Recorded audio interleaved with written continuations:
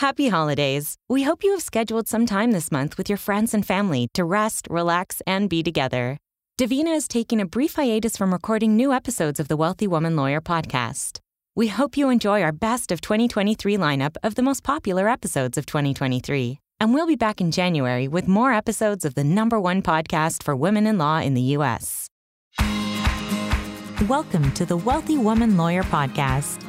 What if you could hang out with successful women lawyers, ask them about growing their firms, managing resources like time, team, and systems, mastering money issues, and more? Then take an insight or two to help you build a wealth-generating law firm. Each week, your host, Davina Frederick, takes an in-depth look at how to think like a CEO, attract clients who you love to serve and will pay you on time, and create a profitable, sustainable firm you love. Davina is founder and CEO of Wealthy Woman Lawyer, and her goal is to give you the information you need to scale your law firm business from 6 to 7 figures in gross annual revenue, so you can fully fund and still have time to enjoy the lifestyle of your dreams. Now, here's Davina. Hi, everyone, and welcome back to the Wealthy Woman Lawyer podcast.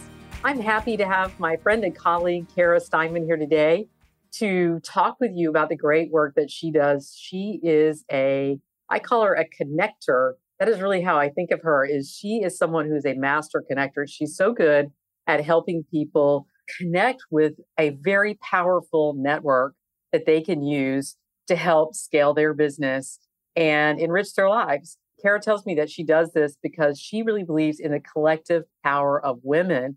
And that is the key to dismantling systems of oppression in our society. And I could not agree more.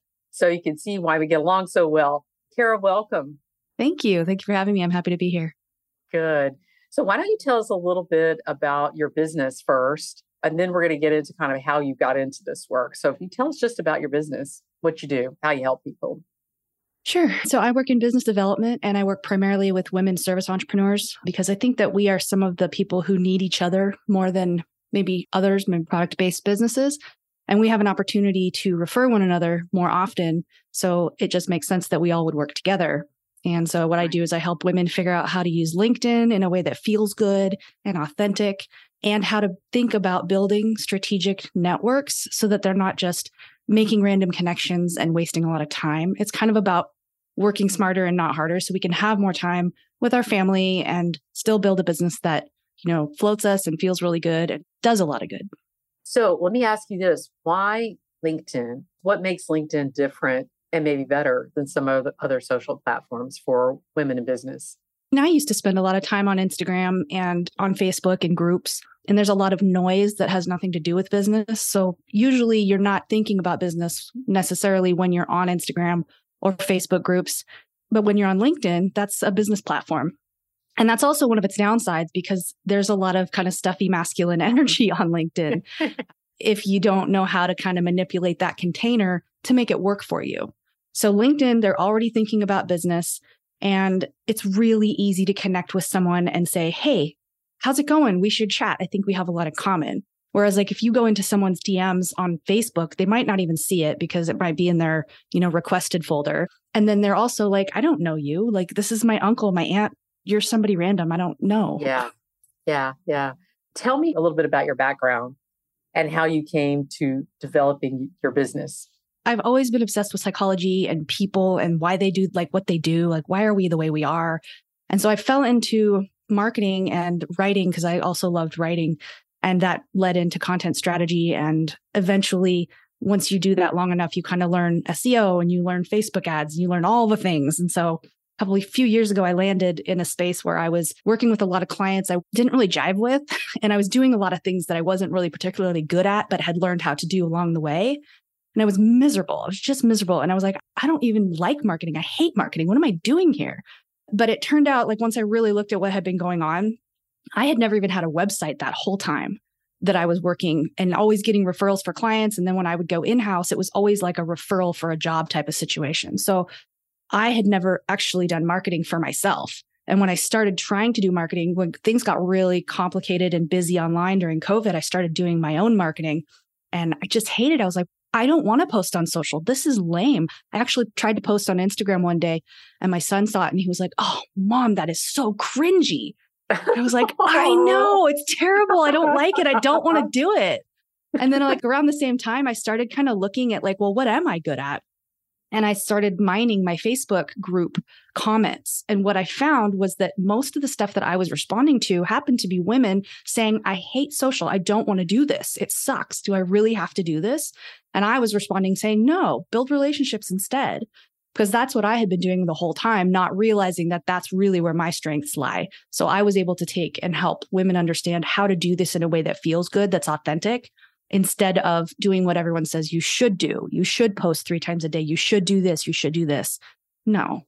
Yeah. Well, and it gets very overwhelming, the amount of content that is required to sort of keep up. And especially if you're on one channel and then somebody's approaching you and saying, "Here, you need to be on this channel. Here, you need to be on that channel." And the next thing you know, you're creating all this content and you can hire all the help you want, but it's still the expectation that you are going to show up in those places. So that can be very overwhelming for people, especially people who don't want to be on camera, don't want to hear their voices, all of that. And I don't like being on camera. There are a lot of shoulds. Even on LinkedIn, you'll hear, "You should do video. You should do video." And I believe that that works for certain people, but not everybody. You don't have to do it one way. And so what I was seeing a lot of was women, mostly women, because those were the groups that I was in. And they were saying, "Do I really have to get on TikTok now? Do I really have to do all this stuff? I just figured out Reels." Like, it's overwhelming. Like you said, something's always coming at you. And at a certain point, you have to kind of question that and say, well, is this just, another business trying to get me to spend money or time on their platform? Is this really what I need to do for my business? And women, we tend to congregate and come together and are more willing to help one another as long as we don't see each other as competition. So it makes sense that we would leverage that kind of tendency and work together anyway. And it works. I've seen it work over the course of 15 years. I've seen just one of my girlfriends told me recently that 80% of her revenue in the past 10 years has come from introductions I've made to her, referrals, direct referrals, or introductions I've made. And that's incredible. That's significant. But it's because she knows she does a really good job. I know what she does, and I know she does a really good job. When the question comes up, it's like, "Oh, we'll talk to Melissa." So I think this is very interesting. I want people to understand kind of in your company what you do, because it is unique in that we're not talking about somebody who's a LinkedIn consultant, even though you do help people with that. You have a strategy, right, that you teach. The bigger mission is helping women build a network, connect with other women who are like-minded, who are on similar missions, and come together and collaborate and help each other in growing their business. So LinkedIn is a tool that you use to help do this. If LinkedIn didn't exist, you would have some other tool that you would use to help women do this. But LinkedIn is just a wonderful tool that you're able to use to help women. That's a good point. LinkedIn is just a container. And I think when we think about using LinkedIn for networking, we think about having to spend a bunch of time on LinkedIn. But the truth is, I don't actually even start on LinkedIn when I find people I want to connect with. I found you on Apple Podcasts when I was searching for something I care about. And so then I reached out to you on LinkedIn. Actually, no, I had to go around the other way and have somebody introduce. You're what I would call a center of influence. So there are like 3 types of people that I would connect with on LinkedIn. We have like shoulder niche peers, who I would consider other attorneys who have maybe a different specialty or a different type of client. Right. And then you have like complementary service providers. Like you mentioned earlier when we were chatting, if you're a family law attorney, maybe therapists or family counselors might be good referral partners for you. So that would be like a complementary service provider. And you're what I would consider a center of influence because you have a podcast and a big audience of people who like potentially can build your visibility for you if you were to connect. So I had to get an introduction to you from somebody else that we mutually knew. But if you were a center of influence, or if you were a complementary service provider or a shoulder niche peer, I would have potentially just reached out on LinkedIn, but I would have taken it further. Like when I build relationships, eventually I have a container for women service entrepreneurs called the Ravel Collective. It's a community I built on Circle because there's a lot of other noise on LinkedIn and I don't want it in the way all the time. So the more niche, the more like personal you can get. Eventually, maybe you're on a text thread with a few women that you really enjoy. But to your point, you have to enjoy them. It's not a numbers game. Maybe 3 or 4 really excellent women you can refer and can refer you, become friends. It's more like my framework is really like it's a friendship flywheel. It's not a marketing flywheel. Like we're building friendships and there's no reason we can't have friends who are also really excellent referral partners. I was introduced to you. It was something that as we were talking, I really started thinking about because my life at this point has changed a lot. And as we get older, it's kind of harder to make new friends. And while I have a lot of clients who I really love, that there is a professional relationship there that doesn't go into friendship in any sort of way because it can get confusing while you're in the professional relationship with somebody to say, oh, you're also, my friend I'm going to discuss my personal problems with or whatever that you might do with a friend. And so one of the things I was thinking over time is that, my best friend just moved away to another state. And I've really missed her because she's one of the few people that I saw in person. When you have an online business, it can be very lonely. Even though you're getting a lot of interaction with people, it's not the same thing as in person. This year, one of my goals is to kind of grow my circle of friends. And I think people that you work with as network partners can become friends because you're not looking at necessarily I'm providing them a service and now they're a client. And that requires a certain type of relationship. They may be somebody that you are connecting with because you share interests and then you're referring to each other, right? And there's a reciprocity built into it and you're both growing your businesses. But there's a place where you can have wonderful friendships, I think. Absolutely. So relationship marketing, this is kind of confusing when you start to think about it. That's why I didn't realize that what I was doing was relationship marketing this whole time. Because when you Google relationship marketing, you get a lot of information about clients sending repeat business to you or like using your services again repeatedly or sending referrals to you. And it's about the clients. And that's not somebody you would really consider, like you said, building a friendship with because there's a professional relationship there, especially like when you're in the act of helping them. But it's also building new relationships. It doesn't have to be clients sending you business. It can be referral partners sending you business or friends who happen to have an opportunity to send you business. It's about leveraging when you're deciding who to reach out to and who to talk to, deciding what would be the most bang for my buck here and a person that I want to hang out with and talk to because we work with people we like. And if you can find people who share your core values, it's really, really about the core values. There's some correlation with core values and temperament. So if you find people who share your core values, you're going to have similar temperaments and personalities, and it's just going to be easy. And you're going to want to hang out and talk to that person and get to know them. And then you're more top of mind all the time. And that's where a lot of the benefit comes from is you have to see someone over and over again. There's a mere exposure effect that happens. So you see someone one time and you're like, I don't know about that person. But just seeing them over and over breeds preference. So eventually you're like, that person is familiar. That person is safe. I really like that person. And then they want to send you referrals. You're invested in one another's success. You know what I like about this kind of process that we're talking about and what you're doing in your business is there's a real intentionality to it. And some people may look at it and go, well, that's very, calculating way to make friends. I'm like, well, this is friends with benefits, but a different kind of benefit. It is an intentional process because I think one of the things that happens in terms of the people we surround ourselves with is that they're siloed, right? So you have family, people that you grew up with that you consider friends, and they may not grow at the same rate you do. And they don't, so they won't grow at the same rate you do. And so your friendship over time changes. Also, their ability to understand what you do, to refer you business is something that you wouldn't put on that kind of a friendship, right? It's more of a family type friendship. Then you have your colleagues that you met, maybe people you went to law school with, maybe people through your bar association that you know. And that's another type of network that you may have. A lot of these evolve based on who's in the room.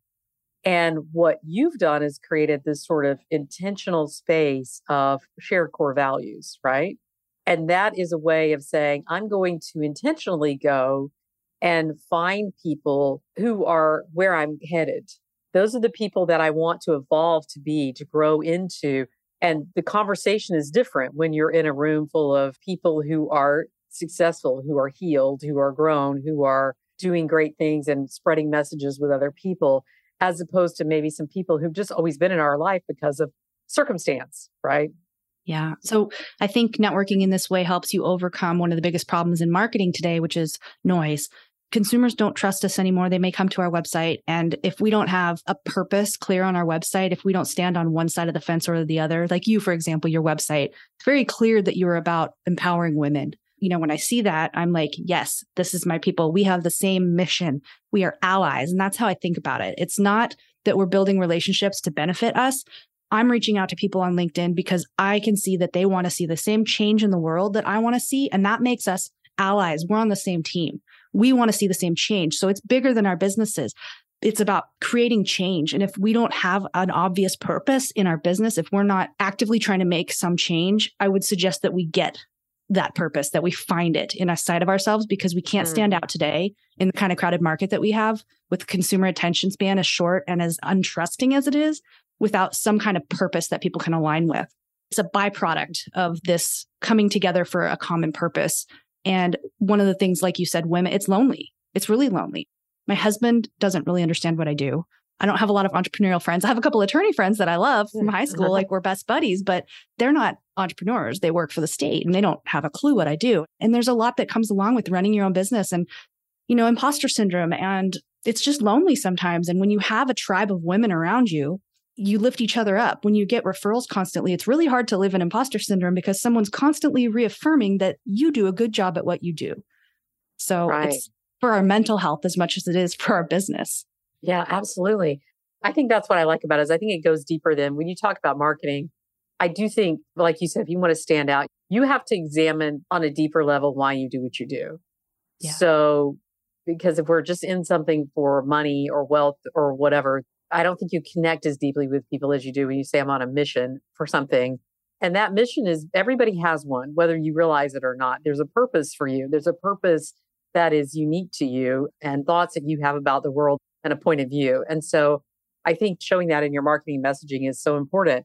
But also, I think what you're talking about is really expansion of yourself and what you're capable of. Because when you are around other people who are on that journey of expansion and growing, and they're doing something that is powerful and meaningful, and maybe they're trying to figure it out just like you're trying to figure it out, that complementary energy makes for a much bigger force, right? And it's going to affect every part of your life, not just your business, but you as your personal growth as well. So I think a lot of reason that people don't like marketing is they think of these old-fashioned in-person networking events that you go and you make small talk. And they say, I don't like to make small talk. I want to get to know people deeply. And that's what this kind of program is about, right? Yeah. And it's funny because I hate networking in person. I actually have terrible anxiety. This happened a few weeks ago. I was supposed to go to this networking event in Sacramento, near where I live. The whole day I was just in a funk and I ended up just not going. And I think I was just in a funk all day because I knew I had to go to this stupid networking event and get dressed up. And it takes time, a lot of time. And there's all these people around. And I personally would rather have an intimate conversation with one or two people about things that really matter. And what I didn't realize when COVID happened was that suddenly I was in a position to do networking the way I wanted to do it. And it was fun and it was easy because when you reach out to someone on LinkedIn or get in the comments, really, you're only having a conversation with one or two people at a time. It's not a big event and you're at home, or maybe you're in the grocery store line on your phone and you're sort of multitasking and using your time a little more wisely. And it's easier and you build relationships more quickly. It's faster. So let's talk about LinkedIn as a tool, because I was just listening to another podcast yesterday and they were discussing LinkedIn. And one of the big pitfalls of LinkedIn that I think people kind of hone in on is that it's spammy. I get a lot of emails in my inbox on LinkedIn. I rarely check that. I have someone who helps me with that, but I get a lot of just people coming in for the sell. They don't even know me. They connect with me and I get a message about what they do and they're coming in for the sell. I don't even read them. I don't have the time. I'm not looking for the service. I'm not interested. You can tell that they don't know, especially me. I'm an attorney who is not currently practicing full time and I'm a coach. So I get a lot of people who are approaching me as an attorney to sell me services for a law firm for attorneys. So you can tell they haven't even gone and looked at my profile. If you want to play in the LinkedIn world and use it to build connections and relationships, how do you do that in a way that is, and you don't need to give away your whole secret formula. I just want kind of a sort of a philosophy or an approach on this. How do you do that in a way that doesn't feel like you're spamming people? Okay, so this is a really great conversation to have because I don't get a lot of those spammy messages. Occasionally I will, but I used to use LinkedIn a lot when I was doing content marketing and inbound. But in that space, The idea is you just accept every request you get. Maybe you just connect randomly. I mean, they put a limit of 200 a day, I think, or something like that on how many people you can ask to connect, because they know people are out there just trying to do a numbers game. They want you to have it feels There's like you should have as many. I know, I've tried it just to see if it's horrible. It's not a numbers game. It has to be really personal. If I get in a connection request that doesn't have a note attached to it, even 9 times out of 10, I won't even accept it. I don't care if it looks like you are connected to me. So anyways, to answer your question, I think you have to make LinkedIn the container that you want it to be. First of all, stop worrying about what the algorithm wants you to do. A lot of popular advice will tell you to go in and unfollow people that you don't want to see, but don't disconnect from them. If you end up with a lot of people, say you've been using LinkedIn for 10 years and you've got thousands of connections. I had that and I went in, it didn't feel like a safe space to me. I had old bosses in there. I had friends from college I don't talk to anymore that have no realm of similarity in what we do and don't even have the same mission and work and life, right? I disconnected with them. I dumped 600 connections. So I only had 400 connections in there or something. And it really cleaned out what I saw when I went in there. So I wasn't as overwhelmed. And what I did see, I wanted to see. And so it made it a more enjoyable place to be. When I do connect with people, it's people that I want to connect with. I feel no pressure whatsoever. If I don't understand what you want from me or why we would be connected, I don't do it. There's no reason you can't just say no. And that keeps it really pure and clean so that it's a container you want to spend time in. And then there's a lot of pressure to post and have a content schedule. I rarely post. I think it's maybe not as effective as being in the comments of other people's posts and having conversations in there. And you get just as many connection requests from really relevant potential referral partners and friends by having a conversation in someone else's post. And it's a give that builds reciprocity, because when you comment on someone else's post, it opens the algorithm up for them. And they know that and they appreciate it. If you're a fan of the Wealthy Woman Lawyer podcast, I invite you to join us in the Wealthy Woman Lawyer League as well.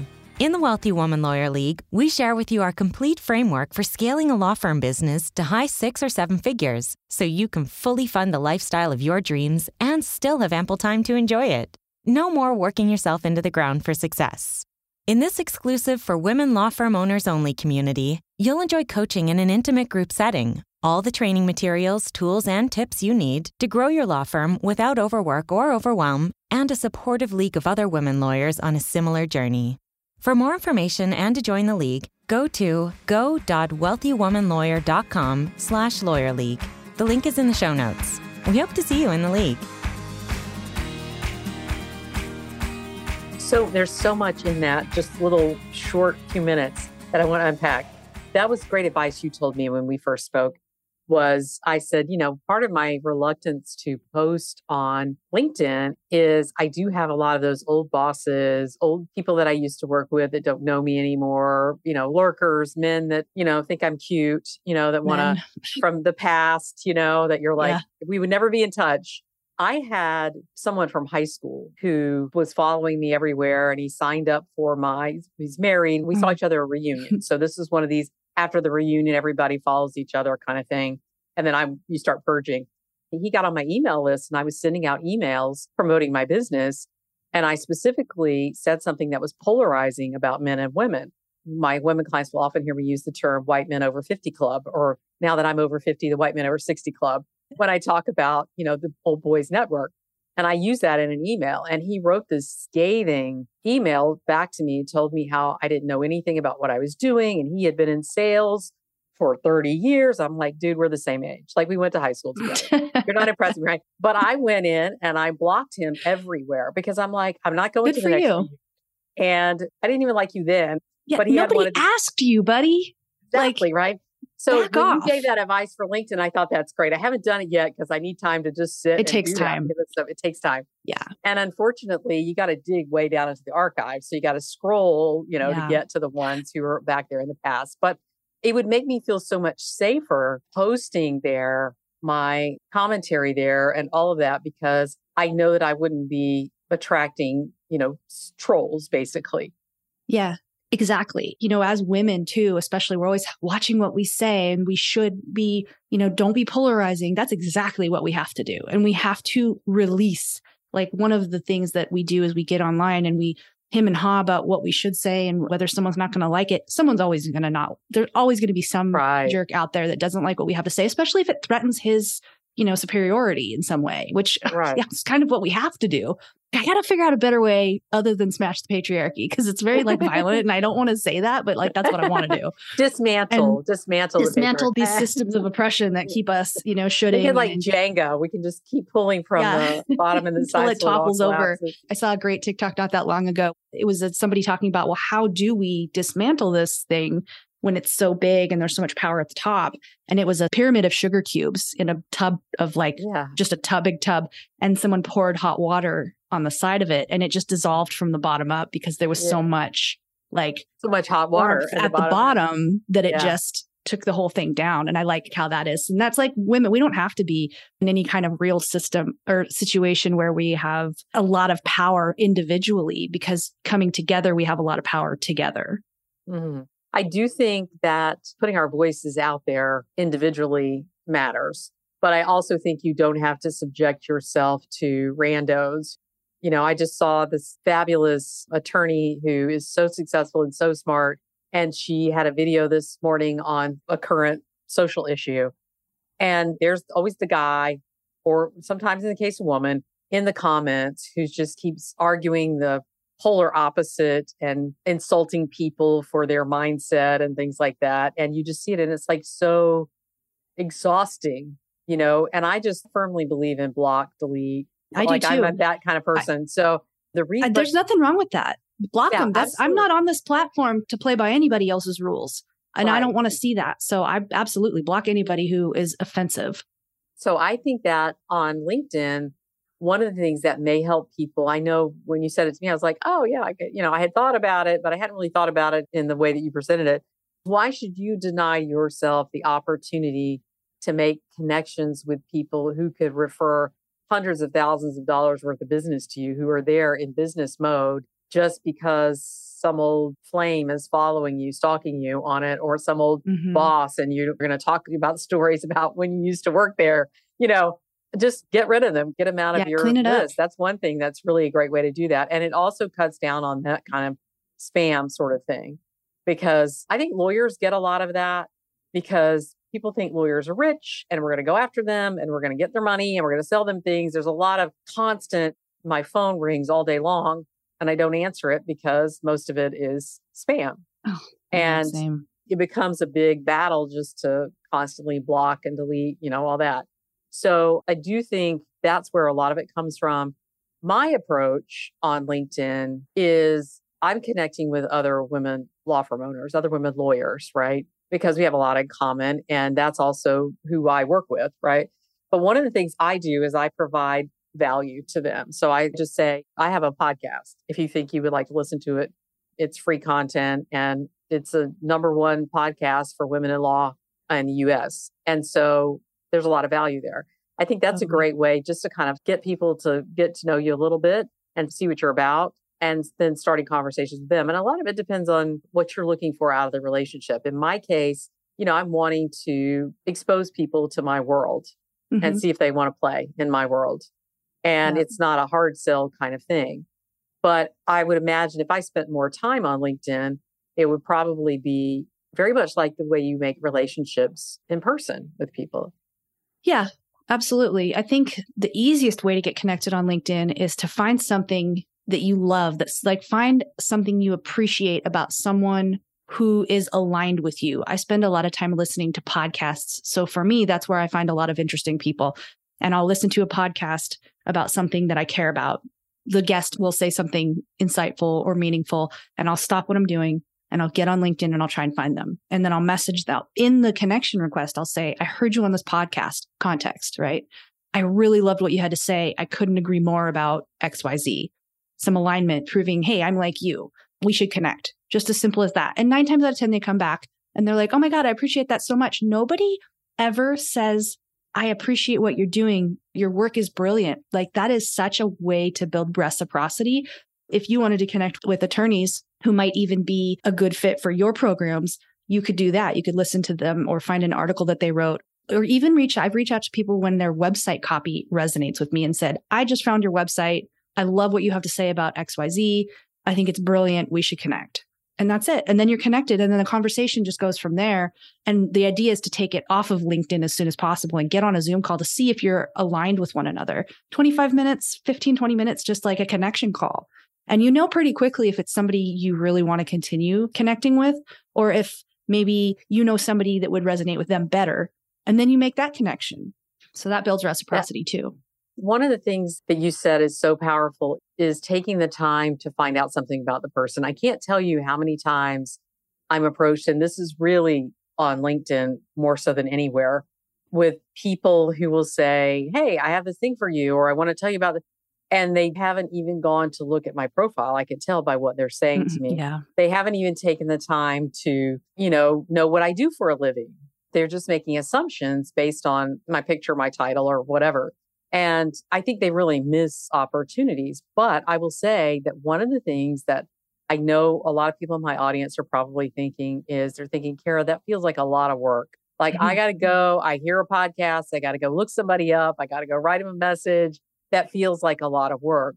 What would you say to that? I have some thoughts on it, of course, but what would you say to that? I would say that's one of the misconceptions that we have is that it's a numbers game, that we have to do, make 10 new connections every day or every week. And that's not true. I had 2 or 3 referral partners like for 10 years and didn't even have a website because they were excellent referral partners. They were strategic. We really got along. We liked each other. One of them is still a referral partner. I've had to expand my network a little bit in a different direction because I pivoted my business. So eventually, maybe we change or we grow, our business shifts and we have to make a few more connections, but it's not about making 100 connections and hoping 50 of them pan out or even 20 of them pan out. It's worth taking the time to make sure you really align with just a few people, and you don't need all that extra time to connect with all those extra people. It can be really agile. Like just start paying attention to what resonates with you in your business, in your realm, and who else feels that way, and then connect with them. And it's just a few people. We're going deep with the relationships, not wide. We want a handful of really great referral partners who will make strategic introductions when they know that we would really resonate with someone in their network. Making introductions is a great way to broaden your network in a really strategic, not time-consuming way. Because once you get to know someone really well, you can meet somebody else and say, gosh, they'd really, really get along with this other person in my network. And then you haven't even had to do anything. They're just connecting you. Right. It takes no time at all. It's the ripple effect of pebble in a pond kind of thing. Oh, here's somebody. And you're meeting people who think to introduce you to other people as well, right? I do think when you're choosing sort of referral partners and you're building these relationships, you have to have some kind of thought about the people that you're connecting to and whether or not they're the kind of people who will introduce you to other people, who will refer to you. I know a lot of people who never think about referring to me. It doesn't occur to them because they're in their own world. And so you have to really connect with people who are like-minded in that sort of giver's gain philosophy that you learn from BNI, that idea that, I'm going to connect you with people that I'm not just thinking about myself, because when you do that, they're going to be either paying it forward or paying it back to you or introducing somebody else who will pay it back to you or something like. It's not always the person that you're talking to that's going to be the one that you're going to go, oh, they're going to hire me for this or that. It's going to be exposed to their network and their network exposes you to other people and so forth, right? Yeah, that's, I think, another piece of this puzzle that people get wrong on LinkedIn is that they're looking for clients. People go out looking for leads on LinkedIn and they want people to buy from them based on an interaction they had on LinkedIn. But what we need to look for on LinkedIn are those allies, like the people who are on the same path to the same kind of change in the world that we want to see. And they're going to be exposed to their network and they're going to know when to connect us with their network. And they're going to like us enough to want to make that connection because we're both trying to make the same change in the world. So when you end up building a relationship based on core values and purpose, like a higher purpose, it makes it so much easier to want to connect people with your network and to because you're not thinking, oh, this is going to take 5 minutes of my time. Do I have that kind of time? You're thinking, this is really important for a purpose that I care about as well. I'm going to make that connection because everybody wins when I make this connection. What would you say to people who say, well, the thing I'm afraid of is, because if you're talking about aligning with people in the same mission and core values and all of that, you might be talking about competitors. And I've had some experiences with competitors or people who wanted to use my platform, use me use what I've to get something that they wanted. And there isn't reciprocity in that. So how do you tell I would people to sort of say, identify that from the get-go with people? I would say there's always going to be people like that out there. But also our core values are pretty heavy duty drivers of our behavior. And you can read someone's website and watch their content on LinkedIn and wherever they are, listen to a podcast that they're on or an article that they wrote. And our core values are written all over our lives. So you could pretty quickly just figure out what somebody cares about. And if they're aligned with you, then they're probably going to be somebody who's not just going to be using you. Not everyone's a winner, right? Sometimes you'll connect with somebody who ends up being a little more of a taker. Adam Grant has a good book called Give and Take. And he talks about takers, matchers, and givers. And a lot of people I find are matchers. And you learn that about them, and then you don't invest as much because you know that they're not going to invest in you. But when you find somebody who's a giver, they build reciprocity naturally with you. You get to see who's going to be a good connection, and you don't invest time in people who aren't. We need to tune into our intuition in that way. It's not always a math equation. Sometimes you have to just go with your gut and tune into what feels good, feels right. Yeah, that's kind of what I wanted to talk about is just because you meet somebody and you have a coffee and, you seem to have a nice chat, it doesn't always mean that they're going to be people that are in your life for the long term. It's just like friendships. You may meet people when you're in college and they're a great party buddy, but after college, you never speak to them again. And then you may meet a lifelong friend. I mean, my lifelong friends have been people I've met random places. We just liked each other enough to keep making the effort.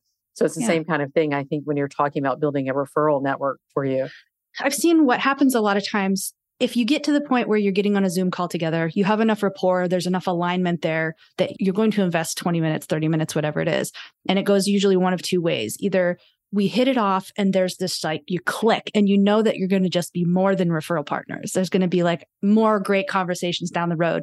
Or you find that your personalities don't really mesh as well as they could. And at that point you say, okay, so what are your ideal clients like? What are mine like? We're going to have different ideal clients because our personalities are really different. And in a service-based industry, we need to work with clients that we get along with, that are easy for us to work with. A lot of that has to do with our personality and our temperament. So that's a really easy conversation to have. We're not going to be best friends, but when I get clients in my office who seem like they might be difficult clients for me, I can think, okay, who else does what I do? There's no competition out there. Who else does what I do, who this would be an ideal client for? Because I'm not going to enjoy working with this client anyway. And then somebody else might have an easier time because their personalities match, or they're more suited to work with one another, or their process is different than mine and it would be better for them. And then you've avoided a bad client and built reciprocity with that person. You just handed them a client. It was amazing. And they're like, oh my God, next time I find somebody who's not a good fit for me, maybe they'll call me. In the legal field, in terms of there are a lot of attorneys who say, I am more collaborative. My goal is to help you solve your legal problem. I'm not going to, in the family law space, in the divorce space, I'm not going to go eviscerate your ex. That's not me. If you're looking for somebody like that, I have a colleague who loves to, is zealously represent their clients and will go for the jugular. If you're looking for that person, I have somebody who is like that. That is not me. And you're saving yourself and your client a whole lot of headache and stress. Totally. If you're able to identify from the beginning and you're able to have those referral relationships. Litigious colleague may say, I've got somebody that really wants to do the whole collaborative thing. I'm not into that. Let me send you, because collaborative law is a separate sort of approach, right? Completely then. So that might be an example of what people are thinking. But I would like to talk about expanding kind of out. So you mentioned 3 different types of partners. And the one you mentioned was with lawyers, if you're networking with other lawyers. Yeah, that would be shoulder niche peers. So say you're a business law and then your potential referral partner is a family law. You guys are going to have different clients. You do sort of the same thing though, but for different types of clients. Mm-hmm. That would be a shoulder niche peer. I think a lot of times attorneys get caught up in only networking with attorneys. And because attorneys do make such good referral partners because they're dealing with people who are coming to them for legal problems. And so they may not be able to solve that legal problem, but they know that you solve that legal problem. And so that's why they work well together. But I want to to help people expand their minds into thinking about those, what did you call shoulder to shoulder? What do you call the complementary service providers, I think is what you're talking about. The complementary service providers. And thinking about expanding their minds into who is it that serves the same audience that I do? Like business coaches. If you do business law or employment law or something like that, you might want to network with HR consultants or business coaches. You said business coaches because, I am a business coach. And one of the things that is interesting to me is that I refer a lot. I refer because I am there to guide clients. And so they're looking for people to help them with specific problems. And an example of that you mentioned is employment law attorneys. I'm not an employment law attorney. So when my clients are dealing with employment law issues, then I'm advising them on connecting with employment law attorneys. So, oftentimes we don't think out of the box enough about who we can connect with, who can refer business to us. And people who would serve the same clients that we would is a great way. We mentioned family law and, marriage counselors, or maybe a pair that somebody think about. I think estate planners often think of financial advisors, but there's a lot of other referral partners that they could consider as well. Anybody kind of in the senior industry might be something, CPAs, right? fractional CFOs, anyone in a financial position, or I have to think about that one. The estate planners for a minute. But. Well, I think even with estate planning, if you're dealing with elderly, anything in the elder space, so non-attorneys, right? So there might be getting around nursing homes. I know some clients of mine have made great relationships with funeral home directors because often when somebody passes, the family's at a loss as to what to do. And that's a great connection. So really thinking about who you want to connect with. And so LinkedIn is a tool just to help us, just like it used to be before LinkedIn existed. People had Rolodexes, and you just network and you put things in your Rolodex. LinkedIn has created a worldwide Rolodex for you. Yeah. Right at your fingertips. And you can use their search tools and stuff, to help you with that. I think it's really important to think about your ideal client and what their life looks like and what's happening right before they might need your services so that you can figure out if you are doing the estate planning thing. Maybe your ideal client's family is searching for a place for them to live, or, Google some of the things that someone might be thinking about, like the problems they might be trying to solve during that time in their lives or their family's life, and then see what comes up. And the people who are addressing those same problems are going to be people you want to connect with because they're solving the same type of problem for your ideal client, but maybe in a different way, a different part of that problem. Yeah, something closely aligned to it. Cara, this has been so fun. I've enjoyed talking with you as always. Tell us how we can connect with you. I'm sure you're on LinkedIn. Yes, where can we connect? I love LinkedIn and connecting with people on LinkedIn. So it's www.linkedin.com/in/Cara Steinmann is my LinkedIn. And then also my website. I have a form on my website. And Good. It's easy. All right. So we will have links to those in the show notes. So everybody who wants to connect with Cara, you can click on the links. You can check her out, see what she does, spy on her a little bit on LinkedIn. Connect, say hi. And tell her that you heard about her from this show. That'll be your way to There's your context. Have an in. That's right. So thanks so much for being here. I've enjoyed it, and I'll speak with you soon. Thank you. If you're ready to create more of what you truly desire in your business and your life, then you'll want to visit us at wealthywomanlawyer.com to learn more about how we help our clients create wealth-generating law firms with ease.